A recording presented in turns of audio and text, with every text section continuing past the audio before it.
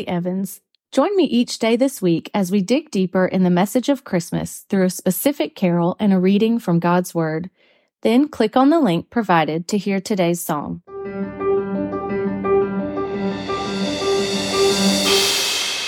Those interested in Bible trivia point out that the book of Esther is the only book of the Bible that doesn't mention God.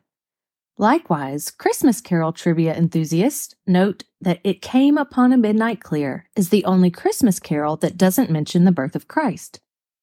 While Esther and It Came Upon a Midnight Clear are great trivia answers, their content is far from trivial.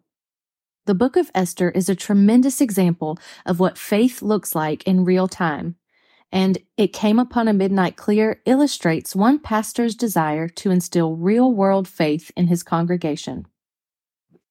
Written in 1849 by Edmund Sears, a pastor in Massachusetts, this classic carol is a call to faith in the midst of great difficulty. Having just come out of a war with Mexico, Sears was concerned, and rightly so, that our deeply divided nation was on the precipice of a war with itself. Pastoring those burdened by the news of the day and buckling under the weight of his own struggles, Sears wrote this to encourage his people to persevere in their faith. Listen to verse 3. And ye, beneath life's crushing load, whose forms are bending low, who toil along the climbing way with painful steps and slow, look now for glad and golden hours, come swiftly on the wing. O rest beside the weary road, and hear the angels sing. He encourages us to hearken back to the song the angels sang as they announced the birth of Jesus. Then in verse 4, he calls to mind another song, a song the angels are singing now, and one that all the redeemed will one day sing back to our glorious King.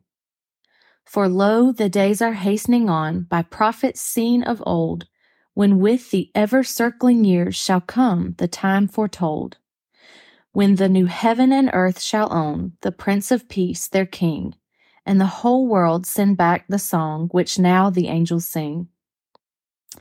And I heard every creature in heaven and on earth, and under the earth, and in the sea, and all that is in them, saying, To him who sits on the throne, and to the Lamb, be blessing and honor and glory and might, forever and ever. And the 4 living creatures said, Amen. And the elders fell down and worshipped. Revelation 5:13 and 14. Many of us can relate to the difficulty experienced by Edmund Sears. We too are burdened during this holiday. May God grant us the grace to find comfort in the fact that this is not all there is. While the weight of this world is troubling, there is an eternal weight of glory beyond all comparison.